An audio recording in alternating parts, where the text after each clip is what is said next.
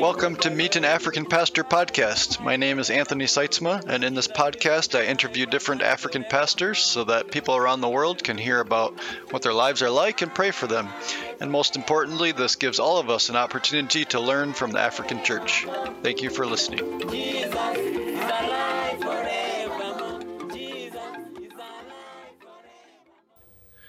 Hello again. Welcome back to the podcast. I'm here with my friend Moses Odel. Again, he was just on the podcast recently. That was your introduction to him and his story, his testimony. But this time we're going to look at a specific topic, something Moses is passionate about. That is the topic of worship. So we'll be looking at worship in the church, but also personal worship when you're alone with the Lord. And we'll look at different aspects, so it'll be a good discussion. Welcome, Moses. Thank you, Brother Anthony. Tell us why you are interested in the topic of worship. Why is this a passion of yours? Why is it an interest of yours?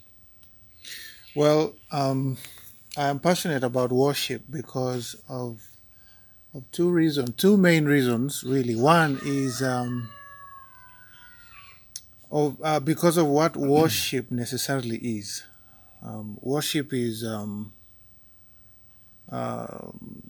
apparently comes from an English word, an old English word. That word is worthship, worthiness. Value,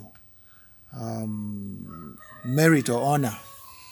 And worship is, in a sense, in a spiritual sense. And to us Christians, the value that we attach to God, the merit that we give Him, the honor that we give Him, the ascribing of greatness and worthiness of who God is to us. I think for me that's one reason. The other reason is that it is something that is born out of a Christian experience. Worship comes from one's, when one meets God, when one meets Christ. There is a story in John chapter 4, I think, of a woman who was at the well, and she went there to get water, at an odd hour, and she meets Jesus, or Jesus meets her, if you like, and leads her on a path of discovery, of discovering who Jesus was and what worship is. That's one reason for me. And then the other reason is worship is something that we believe will continue. Preaching, I'm a preacher, you're a preacher. We won't preach in heaven. But in heaven we will worship. We will be in awe of who God continually will reveal Himself to be. And the endless state of that revelation, that it will never end, of who God is worthy of worship. And I think that's where the book of Revelation talks about, the 24 elders and the creatures that keep bowing before God, before the Lamb of God, worshiping Him day and night, saying, "Holy, holy, holy." So how much worth do we give God? Is He just a Savior? Is He even a Savior? Is He even God? Does He even exist? You might want to ask that. I mean, there are people who believe that there is no God. And for us who believe, and they worship something else. They worship their intellect. That is what they value. That's what they honor. And so, but we who believe in Christ, we know that there is a God in heaven. There is a powerful being, a being like no other, who is, self-sufficient. He dwells in Himself. He does not need men, and yet He creates us and does us so much love that we don't even deserve. And He is worthy of worship. He's worthy to be to be valued and to be honored. Mm-hmm. And I think you're also a worship leader, or you have been in the past. I have been, and I'm kind of rebounding on it now that I'm a pastor in a small local setting of a church with youth. I mean, you have to. I'm not that old. I'm just 44 years old, but yeah, I'm passionate about worship because worship, again, like I said, is about connecting with God. And that woman at the well, in the end, not only understood what worship was, and I don't know whether you will allow me to, to give a background to that story for those who might not. Right. Yeah, so Jesus is going to, I believe it was Jerusalem, and there are, I think, two at that time there were two routes through that one would use, but he chose the short way. But that short way, one had to go through Samaria, and the Pharisees, teachers of the law, and all these religious people would take the longer way through using a boat to go to the other side of the mountain, and so I mean, I don't have the context very well, but Jesus goes through this town, Samaria, specifically, not just for the sake of a shortcut, but I think, in my view, to meet this woman. Yeah.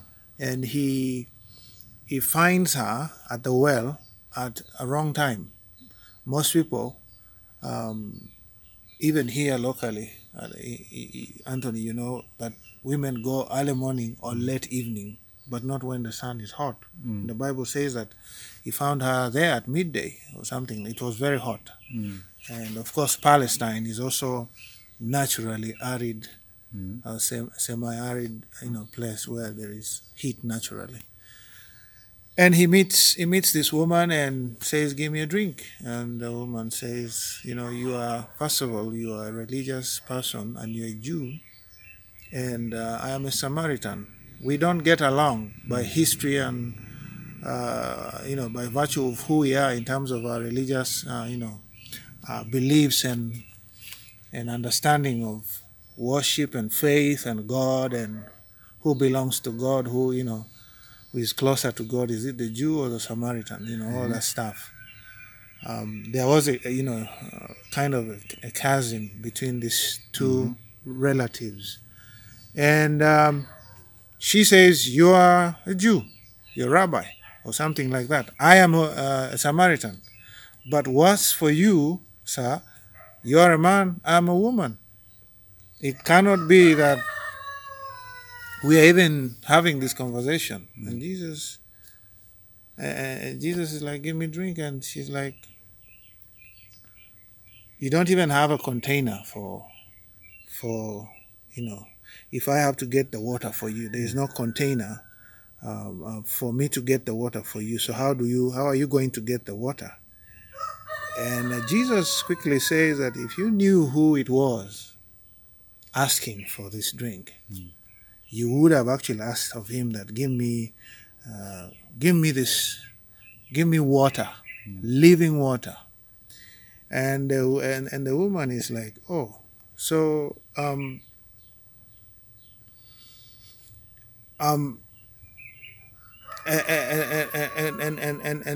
then Jesus says that whoever drinks of this water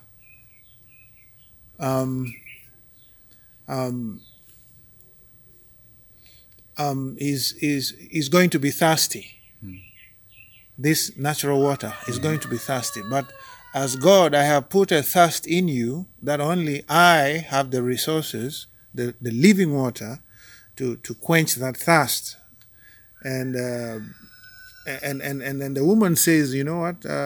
Give me this drink. Give me this drink so that I don't keep coming here to draw water at the wrong hour because of my background, because of who I am back at home." And Jesus says, "Okay, well, go call your husband. Go call the man you're living with, the man you claim to be husband." And she says, "I don't have a husband." And he says, "You're right. You don't have a husband. In fact, the man you're living with is not even your husband. And the woman says, oh, she gets shocked. She's like, sir, I can see that you are a man of God, you're a prophet. And she diverts the subject. She's like, our ancestors, Jacob, because they are Jacob's well. Our ancestors worshipped in this mountain, not Mount Zion, I think it was Mount Gerizim or something to that. Yeah. And but you guys worship in Jerusalem. For us, we're doing the right thing. You guys are doing the wrong thing. Because the Samaritans believe that Moses commissioned an altar in Mount Gerizim. And so there is this division between the Samaritans and the Jews, and Jesus and this woman are in that mix. And then Jesus quickly says, lady, trust me when I say this, that there's going to be a time when you don't need to worship from this mountain you claim is the altar for the entire world to worship from, or that the Jews, we claim that Jerusalem is the altar. We see Jesus so Jesus says the time will come. In fact, the time has even come when, true worshippers will worship in spirit and in truth, because the Father is seeking for such worshippers. And the woman says, I know that the Messiah will come and tell us more things about this. He will come to Samaria. And I think they believe that the Messiah comes to Samaria, not to the Jews or Israel. And Jesus reveals himself. He says, the one you are waiting for, the Messiah, I am he. And this woman, becomes a woman who is, you would call a convert, like a Christian convert. Right away she gets fired up and she runs to the town, because she has had this connection with Jesus. She has had a personal encounter, with a life-changing encounter with God, with the Messiah. This is the Messiah. And she runs to the whole town, and she becomes an evangelist almost. She begins to broadcast, say, guys, you know me, you know my story, you know I'm a prostitute, you know I am a loose woman, you know I am this kind of person. But I have experienced a quenching of the thirst that I had from a man who might actually be the Messiah. Come and meet him. And when you continue reading the Bible, you notice that Jesus, they requested him to stay, and I think he stayed for 2 or 3 nights, teaching and preaching, and the gospel, the gospel gets spread by Christ in Samaria through an act of connection, understanding, who God is, and that comes from one's understanding of who they are. Who am I as Moses? I am a wretched man. I'm broken. I am corrupted by sin. I am nothing. I am unholy. I am totally wretched, deserving of God's wrath, deserving not of God's love, but of God's wrath, of his indignation. Everything that God would do, like David says in Psalm 51, he says, you are right when you judge, when you speak, when you act. You are right to do that to me, because I know who I am. I was born in sin. My mother conceived me a sinner. And in fact, for my case, I think even for David, because theologians believe that he was not, he didn't share the same mother with the rest of the brothers, but the father was the same. And I don't know whether that is true, but I don't know. I don't want to put that into the context of Scripture. But in my case as Moses, I was conceived in sin. My mother conceived me in sin. I was not conceived in wedlock. I was conceived out of wedlock. So I am a sinner through and through. And then comes this man called Jesus, and he says, your sins are forgiven. It is finished on the cross. He dies on the cross, revealing God's love. That is something so huge. And he says, whatever you are, whoever you are no longer that person. You are now me. Your sin, I give you my righteousness. Let me have your sin. A serious exchange happens there. And that's something you don't just take lightly. It is something that is worthy of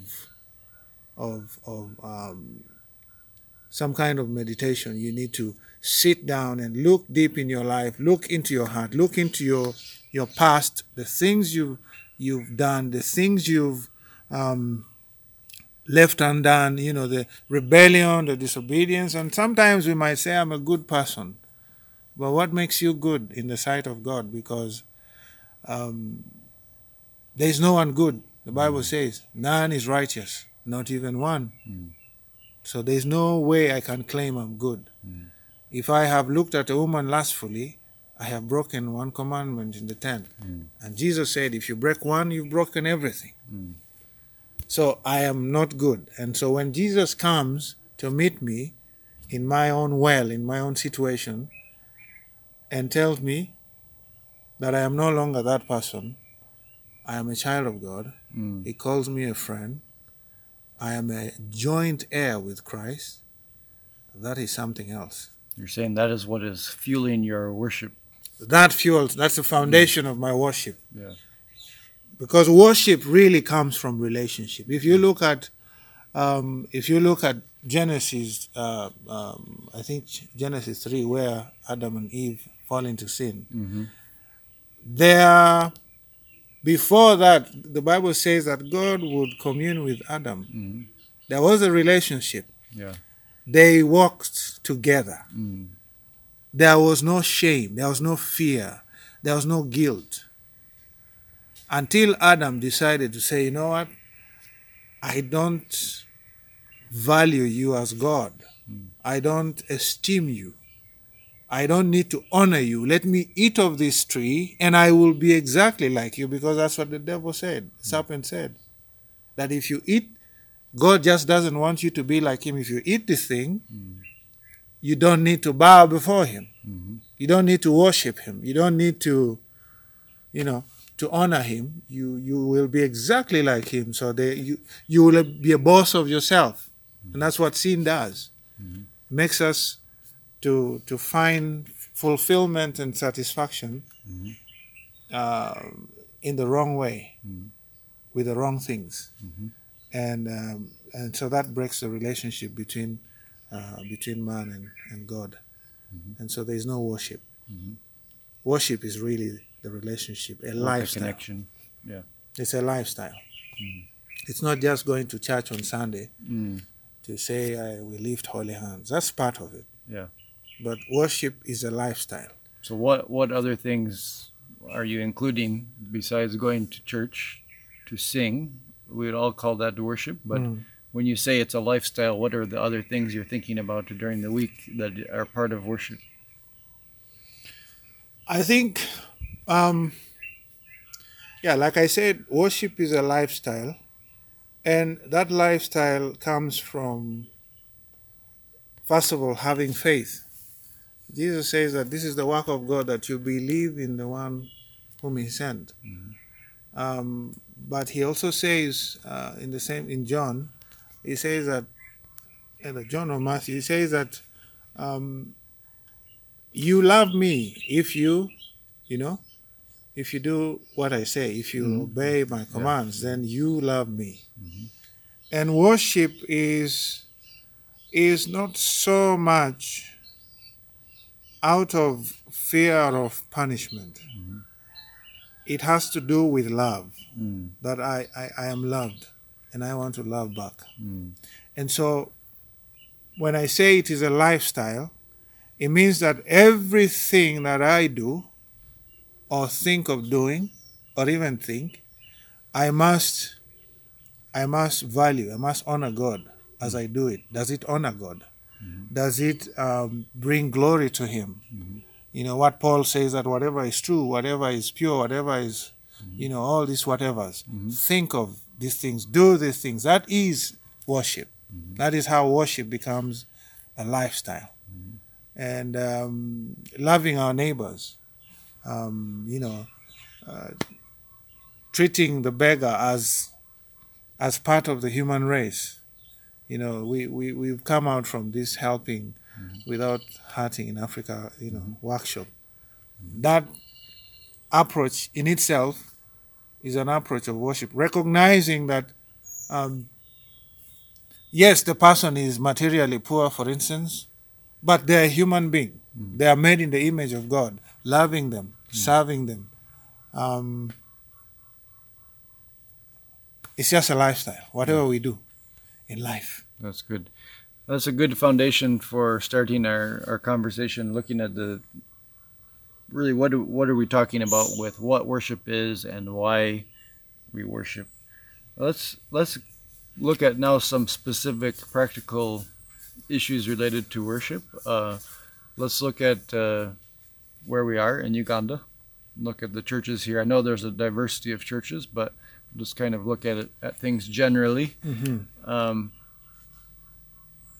For those people listening from North America or other places, what are some of the real strengths that you see in worship, in terms of worship in the Ugandan church? What are some of but you can think both in the church services, but also in people's personal lives. What are some of those strengths that people have with worship? Well, in answering your question, I want especially our Western brothers to understand that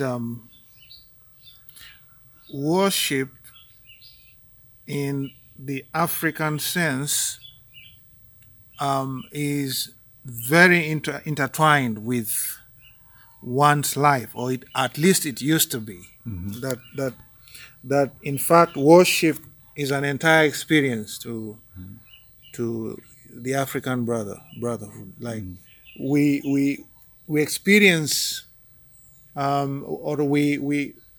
worship is in every experience. When we are happy, there is a song sung, there is emotions, there is words spoken to the spiritual, to God, in this case. When we have lost somebody and we're mourning, there are expressions that are expressed to God, and those can be positive or negative emotions, expressions, but there is a mingling, if you like, of my Africanness with worship itself. And that's why you find when you come to a local church in Africa, as compared to probably the North America, where when you come to church, there is a music. It's not so loud. It's maybe a piano, maybe a guitar, and 2 or 3 people leading worship. And like my father-in-law's church in St. Thomas in Canada, Ontario, they don't even allow you to swing your body, to move. You just that is a Reformed church. But in the African context, you will find the fullness of life displayed in worship, in the church, in the worship experience. There will be drums, there will be shakers, there will be a lot of noise, there will be dancing and screaming and ululating and loud songs and all this. What is ululating for people who don't know? Okay. Ululating is just doing this. That's screaming. Okay. Thank you. It's good for people to hear. Yeah, so It's a time of reflection for an African when it's time for worship. It's a it's a serious time in the African church. It's a time to reflect.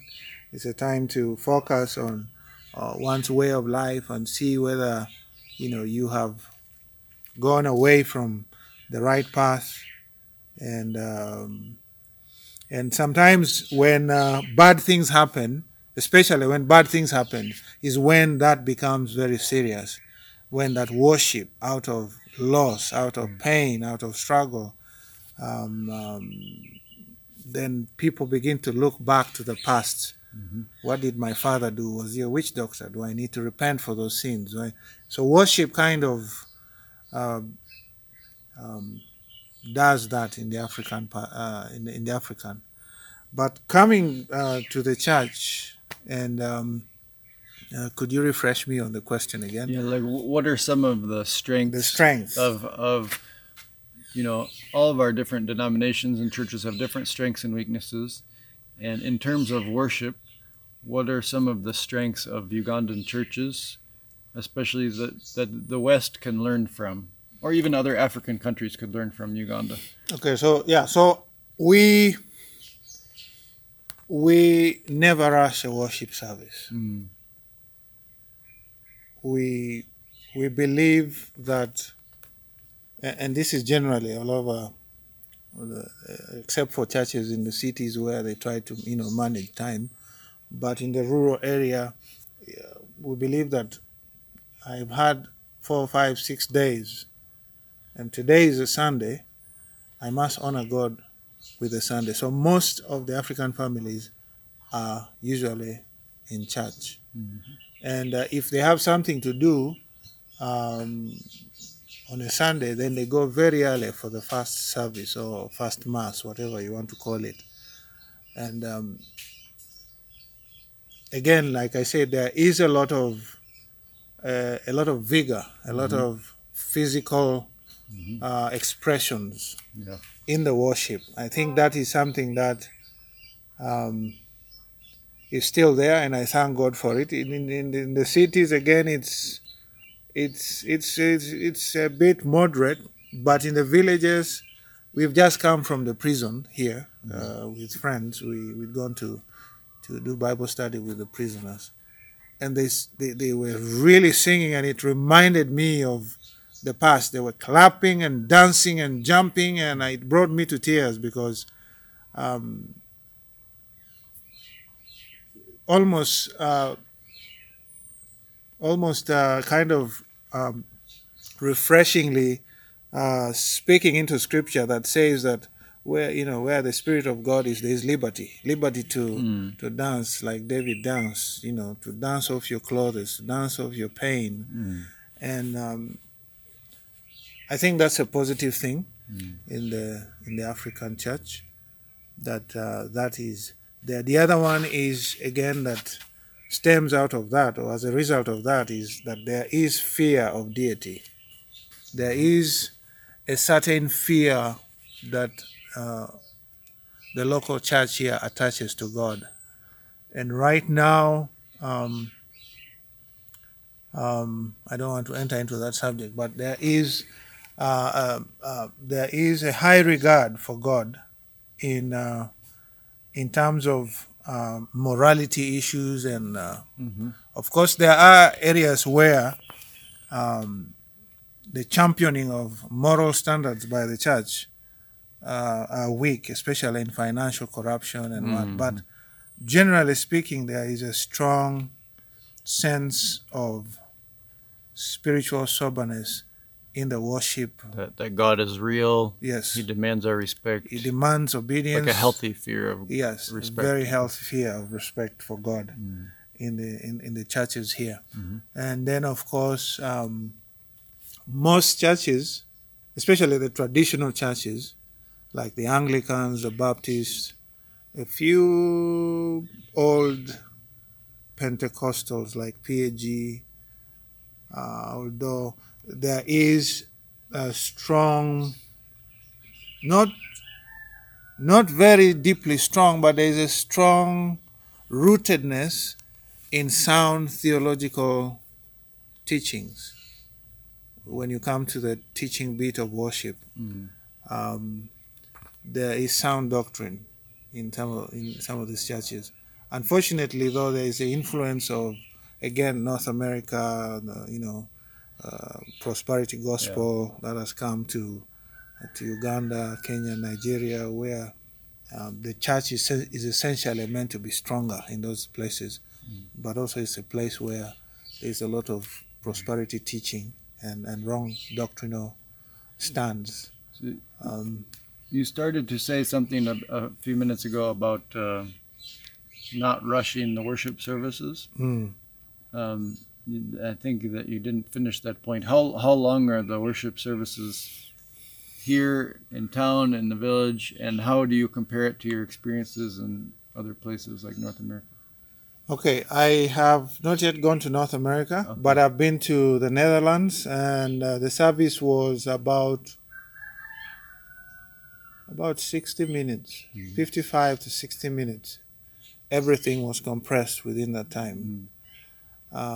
Here in Uganda, just preaching alone could take between 50 minutes to 70 minutes of just preaching the word of God, and singing and all these other things, forms of expression of worship within the service.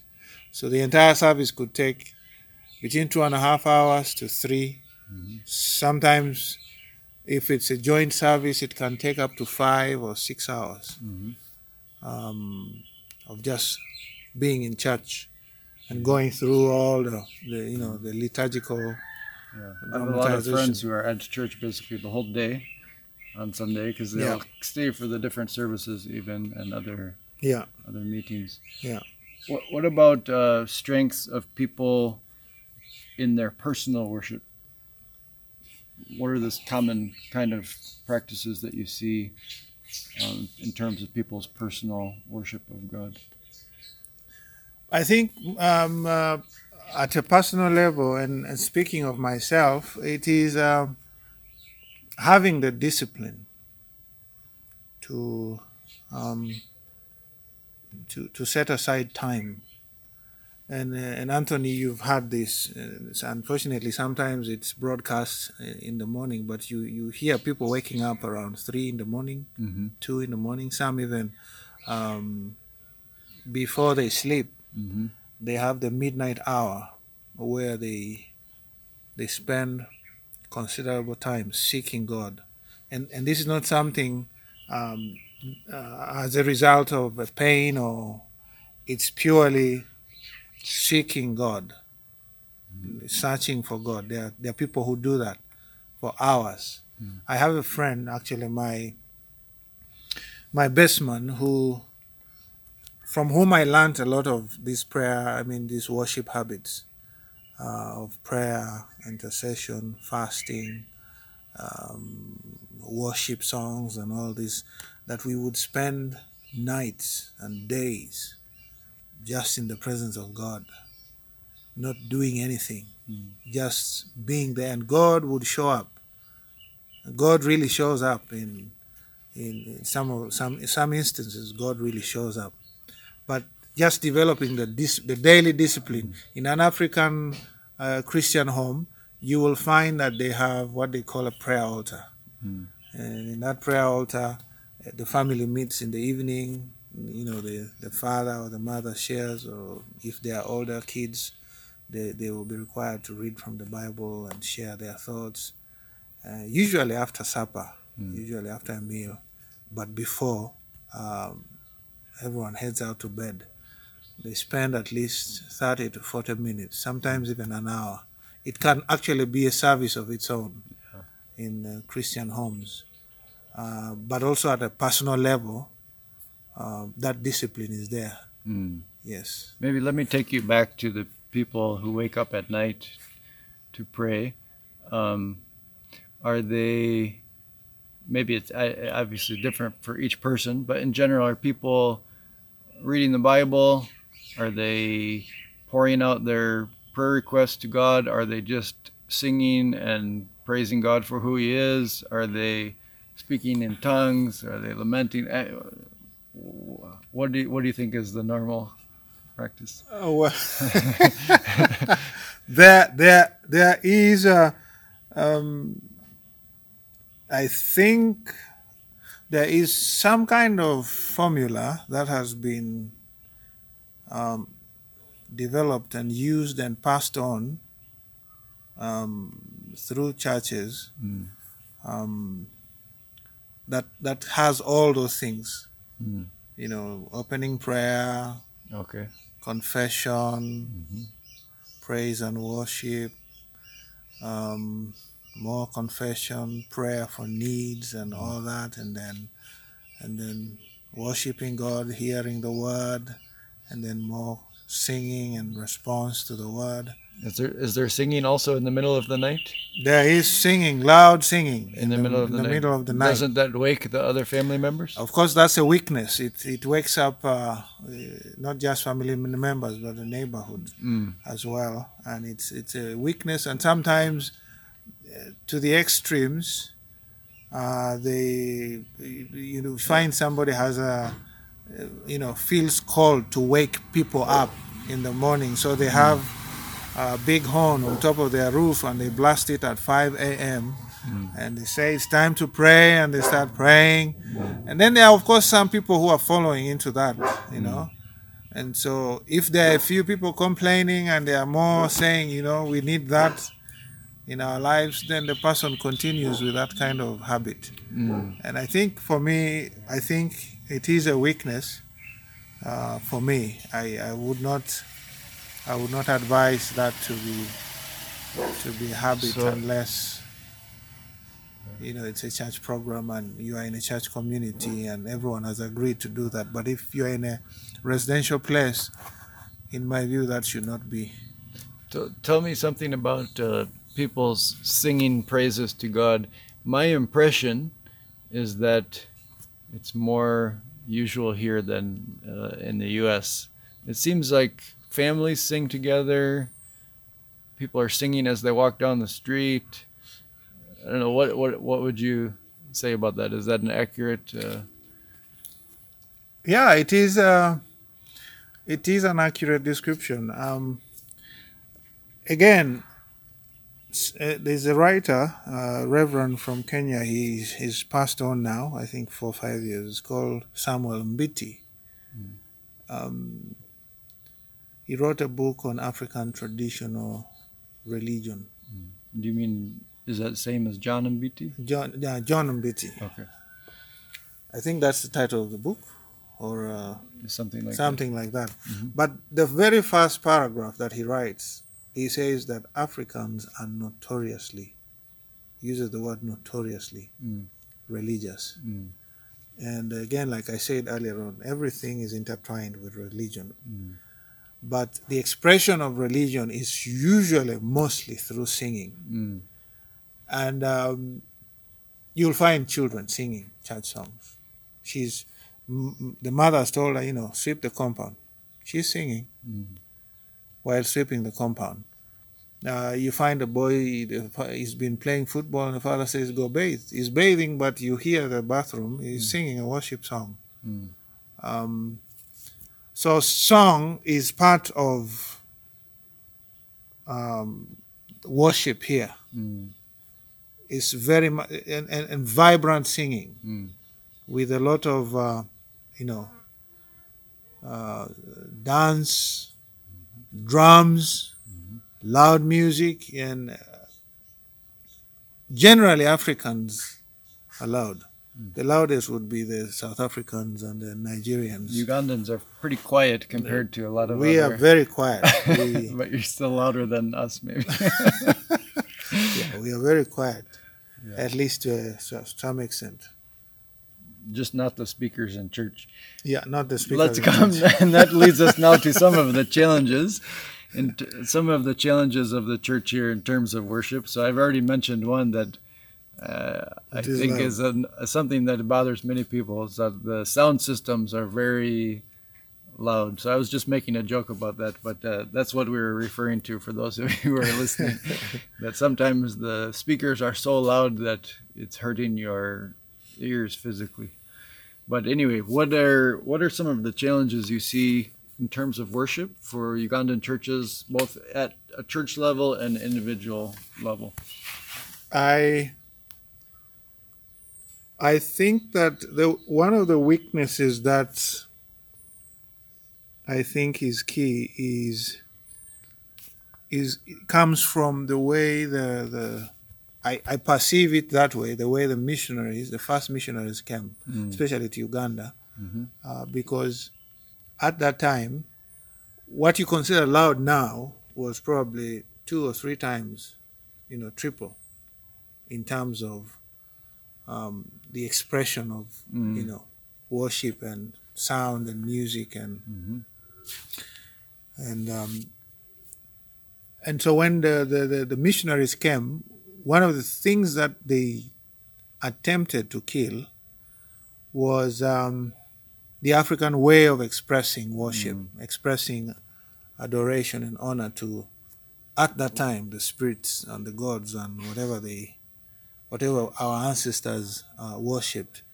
And so the missionaries said, these things are wrong. Drums are bad. Yeah. Shakers are bad. The local instruments, these are things that are for gods and spirits. You cannot bring them to the church. And so the African Christian, the local Christian here, began to struggle within themselves because their identity, who they are in terms of expression, is being suppressed by this very beautiful gospel. And so they began to sing the Western songs, the song that the missionaries brought. And so that's where you have the hymn books. But in the process of doing that, and of course it was good to have the Western songs come. Of course, they are rich songs. They are written with a rich theological foundation. I mean, hymns particularly. But in my view, that killed the creative mind. I think that if that had not been done, there would be a very rich catalog of African songs today for the church, with not shallow theology as it is today, but with a deep understanding of who God is and what Scripture says about God and how to worship Him and things like that. So I think that there is a weakness. The weakness is that today we have taken on the Western songs, even the Western style of singing, and the Western style of worship. And so there is this expression of praise and worship, which is also misunderstood because we think that when a song has a faster tempo, then it is a praise song. Because that's how we praise as Africans. That's how we understand praise. When a chief comes or a king comes, the songs that are sung fast are the praise songs. You're praising him as a commander, as a king of kings of the land. He's a conqueror. He's come back from battle. He's come with prisoners and what. And so you're praising him. And then when he has refreshed the next day and he's sitting on the throne, then worship comes. And those worship songs are usually sorrowful or slow songs or, So that understanding and concept and importation of the Western style of worship, in my view, to a very large extent has killed the African. Let me ask more about that because I see what you're talking about in terms of the churches that are singing Western hymns, but these other Pentecostal churches, which is most of the churches here, different kinds of Pentecostals, do you see that they're singing Western songs? They are singing. Actually, There was, I don't know in other African states and areas what precipitated a return to singing or incorporating local songs. But here in Uganda, I believe it was the East African revival, because the revival came with new songs that were not necessarily hymns from from England, or, but it came with its own songs, and some of those songs would really ignite people, and the Spirit of God would move, and so people realize and say, okay, what the first missionaries taught was wrong, you know. When the Bible says clap your hands, that is just very good for the African to hear, because clap your hands, all ye people, is good. Sing. When David, I think, or Asaph writes Psalm 150, he says, "Let everything that has breath, praise Him with drum, praise Him with this, praise Him with that." The African says, "Oh, I have the tools. Yeah. I have everything I need to do this. I have the drums, I have the harps, I have the ululating, I have the dance, the dramatization of it. I am richly endowed with the things that God actually needs for me to worship." So that is beginning to happen in the Pentecostal churches. But unfortunately also, there is still that influence of the Western church. And so we are singing these modern day church songs, coming off of hill songs, elevation worship, and some of those are not theologically sound songs. Some of them sound like love songs to me, you know. I don't have one off of my head now, but Yeah. So I know about some of that controversy on some of those songs, but let's just take some of the Western songs that are, let's say, theologically correct. yes. Do you have a problem? This is something I'm wondering about myself, so I just want to get your opinion. Do you see a problem with Ugandan churches learning these songs from the West, saying we like them, we like to sing them, in addition to our own local songs? Is that a bad thing to learn from other people, or is there something behind it that shows that there's some concern that we should have when that's happening? I think it's not generally bad to learn a new song from from a brother from the West. It's not. It's enriching. It enriches worship. It enriches the church experience of worship. And I love hymns. Any hymn that is written, hundreds of, even current hymns like the Gettys. They write very good, rich hymns. The theological foundation of those hymns. A hymn like "When I Survey the Wondrous Cross," on which my Savior died. It calls me to actually do that. I begin to imagine the cross. I begin to take a survey of what Jesus went through for me, and that makes me to honor Christ. Not just from a statement that a preacher said that Jesus came and died for your sins. What does that even mean? What was his dying like? And so that song kind of elevates Christ, but points me to him. Whereas some of these songs that are sung, it's about I. And it's, for me, I fear some of those songs, because then the object of worship becomes the I, the me, rather than pointing me to Jesus. But it is not bad to have the Western songs that point us to Christ. Worship is about Christ. Could it be that you see, because the way you were talking about this at the beginning, I hear some concern could it be that your concern was like too many Western songs and not enough songs that are written here by Ugandans? Not that it's bad to learn from the West, but if those are the only songs that we're prioritizing rather than looking at, is that where some of your concern is?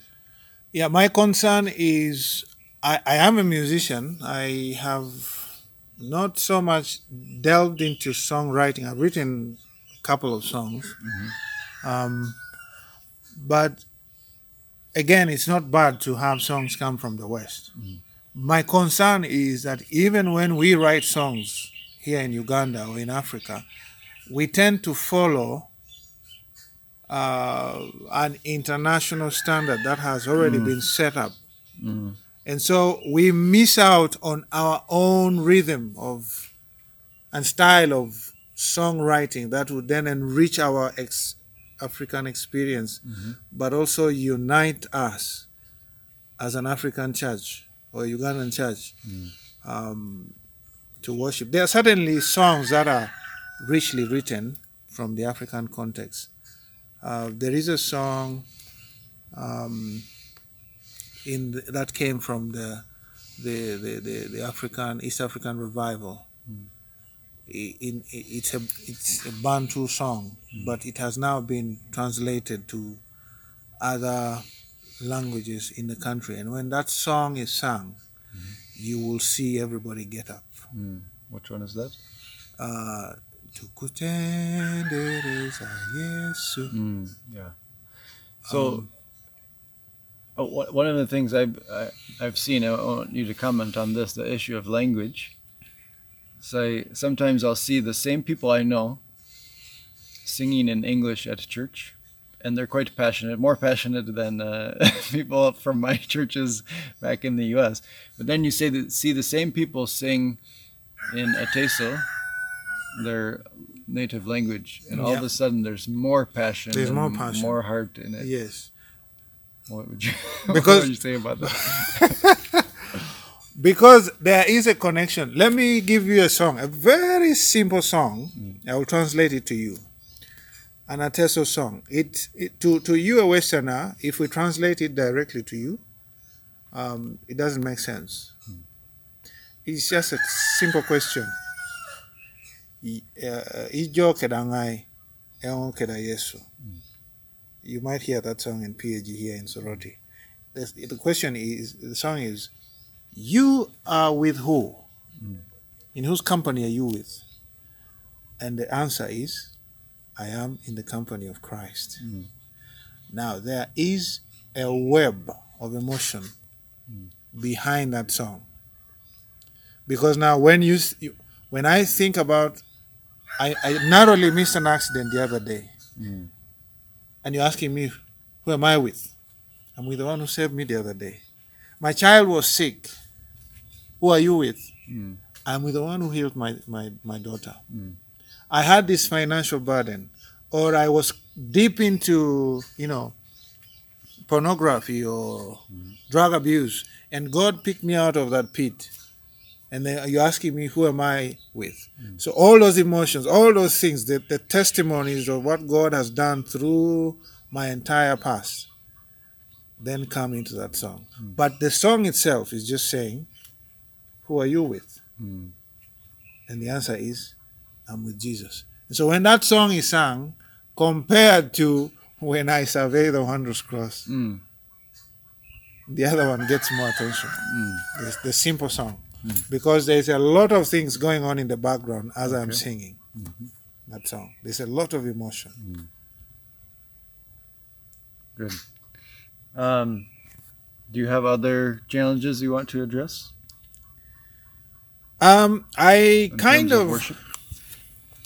In terms of worship here, again, my challenge is, one of the challenges I have generally with worship is when a song says, lift up your hands,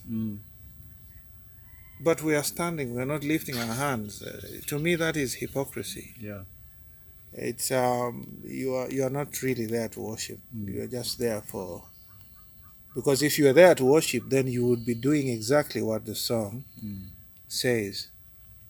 I lift my eyes. Lift your eyes to the coming King. Whether, in your spirit or... We do that in the U.S. also. We say we bow down, but no but one is no bowing. one bows down. But maybe they feel like they're bowing in their heart. I think that is something that should change. I agree. My father-in-law again is from the CRC church, and I think you are too. Where in their church they are not even allowed to swing or clap hands. But the Bible says, clap your hands. There is worship has it has its own. It has a protocol. It has a way we do it, and I just want to share with us Psalm 100. It has just 5 verses, and I think you'll give me 2 or 3 minutes to do that.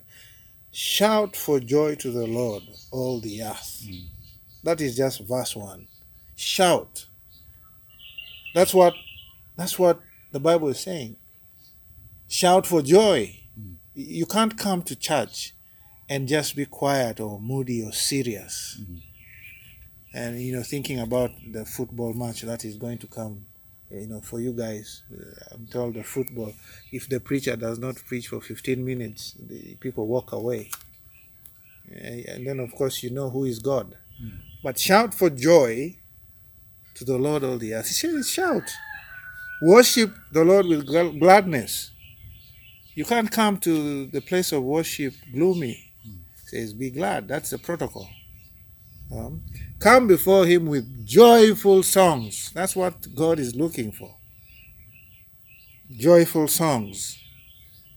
And not just, again, not standing straight like a log. I really express your joy. The Bible says David danced when the Ark of Covenant came. He danced until his robes fell off. And then somebody was trying to stop him, his wife. And then the Bible says God struck her with barrenness. God is serious about worshiping. Enter his gates with thanksgiving. Know that the Lord is good. Verse 3. Know that the Lord is good. Is God. The Lord is God. He's not some football game. He's not some, television program you don't want to miss. He is God. He created you, created heaven. Without creating you, without doing the things he has done for you, you will not be here enjoying that football that you want to enjoy, or the piece of meat that you want to, barbecue, whatever it is that you are time conscious about. Know that that the Lord is God. It is he who made us, and we are his. We are his people, the sheep of his pasture. Enter his gates with thanksgiving. How many times do we enter into a place of worship, whether personal or corporate, with thanksgiving? We are always, sometimes we're complaining, sometimes we're not there, even our bodies are there, but give thanks to him, praise him, for the Lord is good, his love endures forever. That is his value. Who is God to you? Who is God to me? And I think worship should be a response to, worship is a response to revelation.